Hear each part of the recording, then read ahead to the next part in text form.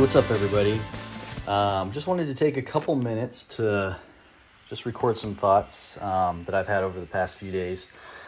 I really liked what Mike had to say in the last episode. It's pretty cool when you have a partner in crime where you start thinking the same things, and as you hear him talk, it's kind of like hearing an echo in your own head. So yeah, go back and listen to that last episode, and then maybe if you listen to this and you kind of put the thoughts together, it'll almost be like a full episode of us chatting. So the first thing I wanted to kick off with is this idea. I can't remember who said it, but it basically was this thought of your biggest problem is that you think you shouldn't have them, right? And by that, I'm not talking to you. I'm talking to myself as well. Like, my biggest problem is that I think I shouldn't have them. And, that's pretty powerful when you think about it, because their problems are just something that happens every single day. Like, you can wake up and know that there's going to be 2 or 3 problems or difficulties that are going to arrive every day. And so, going into each day with that mindset of like, who am I going to be? What am I going to do when those problems come? And that's a choice I think you have to make in the morning, because you have to expect as you go through your day that you're going to have to deal with those things. And so when you think about the craziness going on, watching the news and all the stuff on the coronavirus, it's kind of made me think in terms of mindset of just the society in general. Like, who are we? Are we Americans, or are we Europe? Are we Asia? Are we the Middle East? No, we are Americans, and this is the kind of stuff that we live for. We're the people that when difficulties arrive, we're smiling and we're ready to fight the enemies wherever they are. And, we're going to battle this virus and we're going to survive. And the thing we need to think about is the fact that the world is actually looking to us for the solutions. So when everyone else in the world is looking at the problem, in the same way everybody saw Hitler as such a big problem and so much fear and so much anxiety, what's Hitler going to do? It was the U.S. that had to, be the solution for that. Had to step in and take him out. So I don't want to downplay the coronavirus in any way. Like, it's a horrible virus. It sounds like the symptoms are horrible, and, some people are dying. And every life, obviously, is precious. And, there are going to be more people that are going to die, and it's not good. But we have to also step back and think about, like, death is part of the human experience, and sickness is part of the human experience. And, probably everyone listening to this has been really sick at some point in their life. And, that sickness could have killed people. Like, in every year we have cold season, flu season, we have viruses, and people die. And so it's just kind of a way of saying, like, if this isn't the thing that gets you, like, something else is going to get you. And while it sounds really scary, like a global pandemic and all the hysteria around that sounds horrible, you have to kind of think about the percentages of death and how it's still pretty low. And I was reading a book on snakes to my 6-year-old the other day, and it made me start thinking about snake bites. So I did a little research, and I found out that there are 5.4 million snake bites every year and around 100,000 deaths by snake bite. And then you have like 300,000 either amputations or permanent disabilities caused by snakes. So now, like, going back to corona, I think there's been around 340,000 cases of this virus so far and about 15,000 dead, maybe a few more at this point.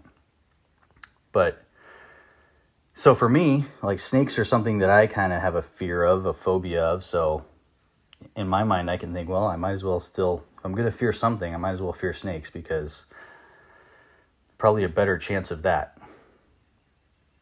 But the bigger question in all this, I think, is what people struggle with is this, this thought of, is death something to fear? And that's sort of what it all boils down to.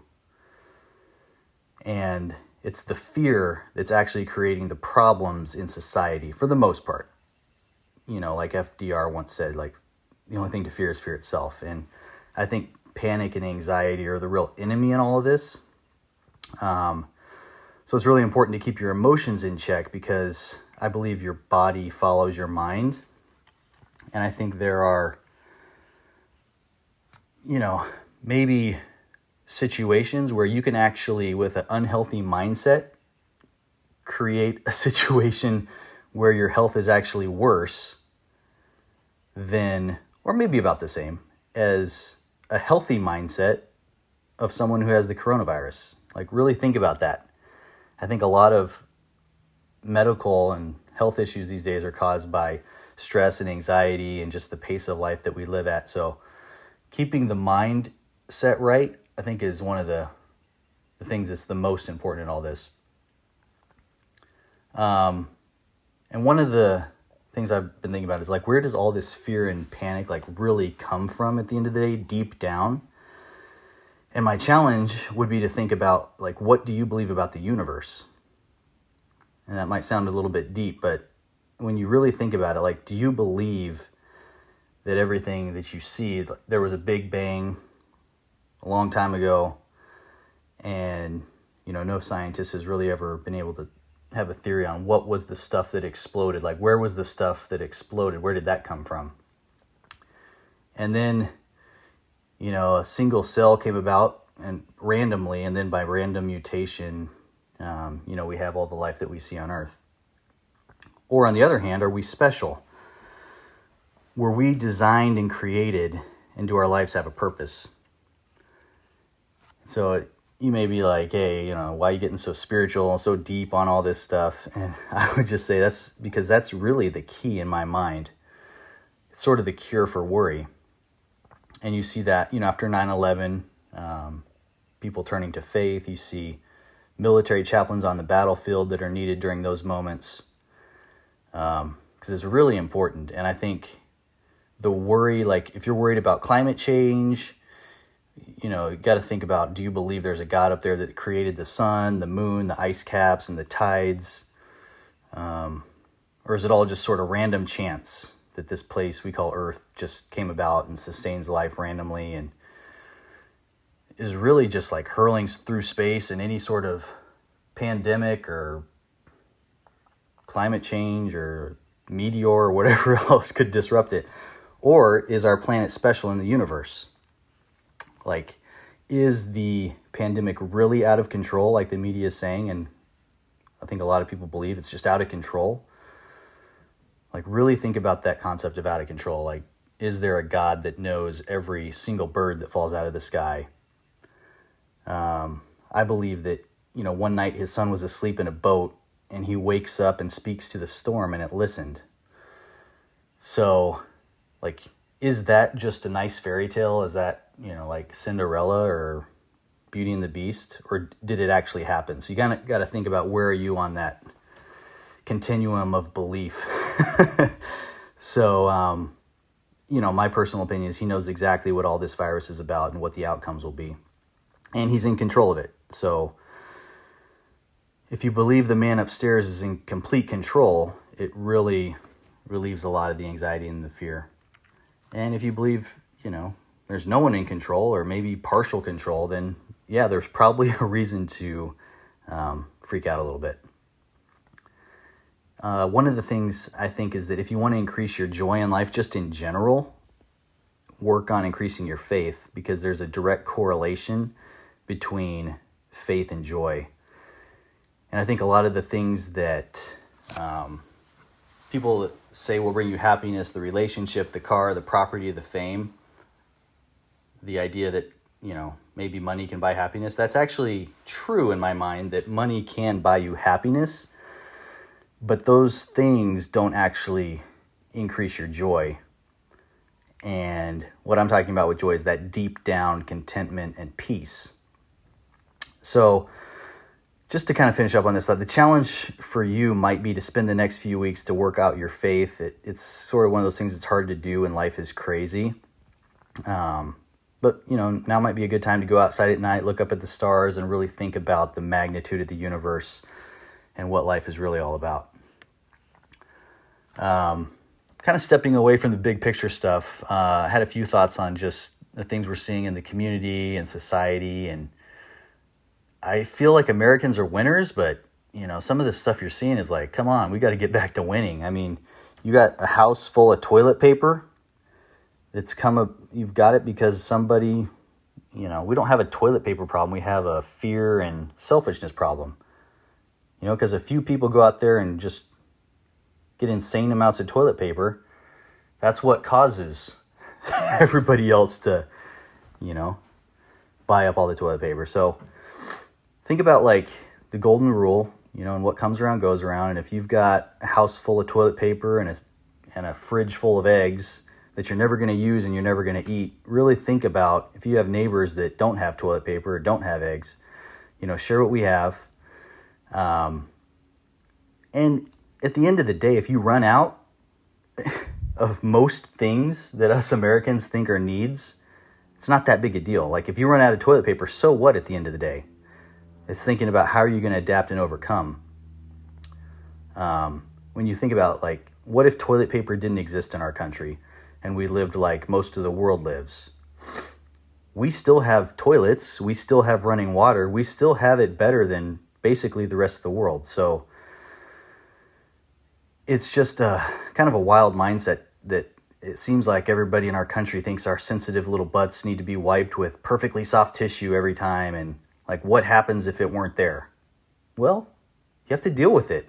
Do you think our grandfathers, when they're storming the beaches of Normandy, are thinking, oh man, I sure hope there's, France is stacked full of toilet paper. What if we get there and there's no toilet paper? No, it's ridiculous. Like, that's not that's not something that would have crossed anybody's mind. So just feels like some of the stuff I'm hearing is like, how soft have we gotten?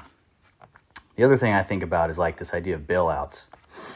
And I'm not against bailouts. Obviously, they're probably needed in certain situations, but I think it's the mindset toward bailouts. Like, who are we? Are we getting excited about this idea of government bailing us out, or does the idea sort of piss us off at the end of the day? They probably are needed to some degree, but it's just kind of crazy. I saw something on the news the other day about how, I think it's in South Carolina, there might be situations where you're going to get paid more money for being unemployed with the new bill than if you were working. Like, that's pretty messed up. That's pretty backwards. So, like, what is our mindset about the government and them being there for you, and versus maybe spending the next few weeks to start another stream of income? The average millionaire has around 7 streams of income. So if you got 2 or 3, maybe try to bump that up a couple, because you got the time, and you're going to be better off in the long run creating a new revenue stream than you are from some government bailout. One thing I think Mike touched on as well is just this concept of happiness during these times and focusing on the things we can control versus the things we can't control. So obviously we can't control what Trump is going to do. And we can't control how the Democrats are going to respond to all of this. And we can't control the stock market. So why is everybody so focused on this stuff? I think, while I'm on the topics of politics and the economy, I think there is also a segment of our society that's actually almost a little bit excited that this virus could lead to an economic collapse. It's going to hurt Trump and hurt the Republicans. And what does that do for our chances in November? Shame on people like that. And if Republicans, when Obama was president, were excited about maybe the idea of the things he was trying to do not working out and things to stay stagnant, like, shame on you. And if you were one of those people that was excited about, 2008, the housing bubble that burst, and people losing retirements and people losing homes and people losing jobs because of what that meant politically for Bush and how maybe that might be better for the Democrats. Like, you really need to think about your ego and the fact that, is being right politically more important than society suffering? It's kind of crazy. I think there's a lot of that going on, and it's pretty sad, to be honest. And I would honestly say that if that's you, that there's any sort of excitement when society's struggling, or when the stock market or the economy is struggling, that, you know, you're thinking about politics. I would say maybe politics are a little bit too important in your life. And they're probably keeping you from being present in your home.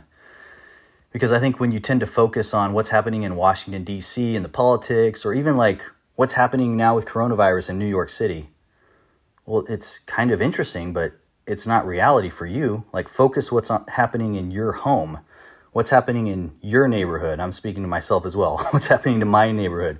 You know, that's my reality, and that's your reality. It's not what's happening in Washington or New York or, you know, San Francisco.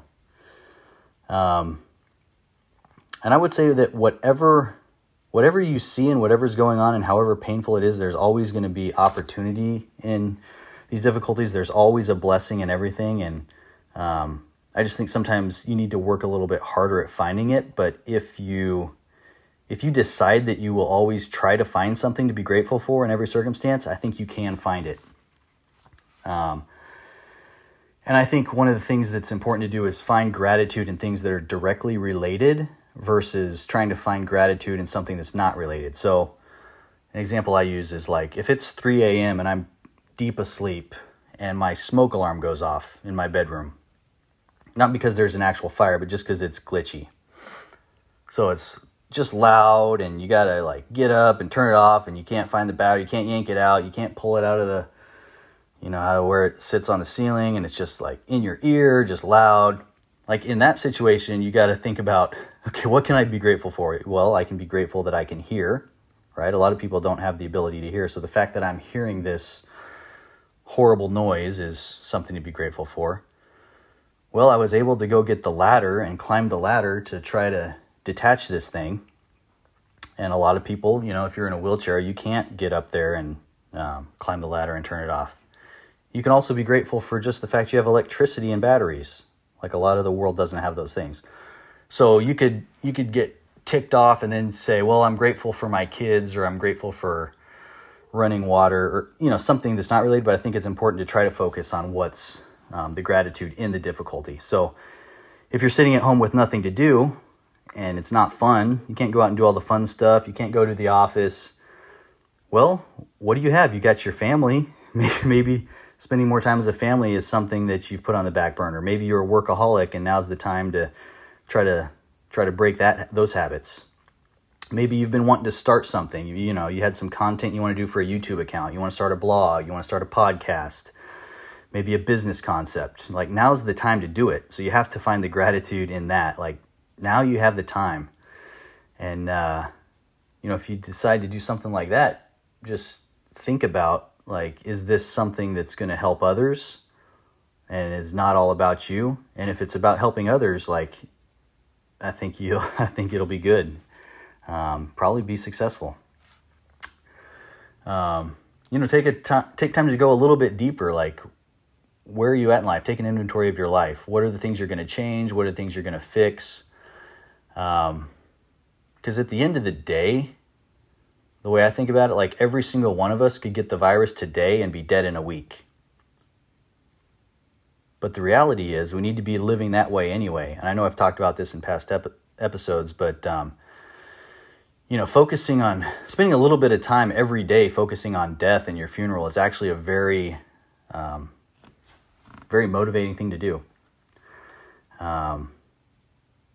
So think through those things. Like, are you ready for death? Are you prepared to meet your maker? Are you living a good life? Are you living a life focused on others? Because those are the things that really matter.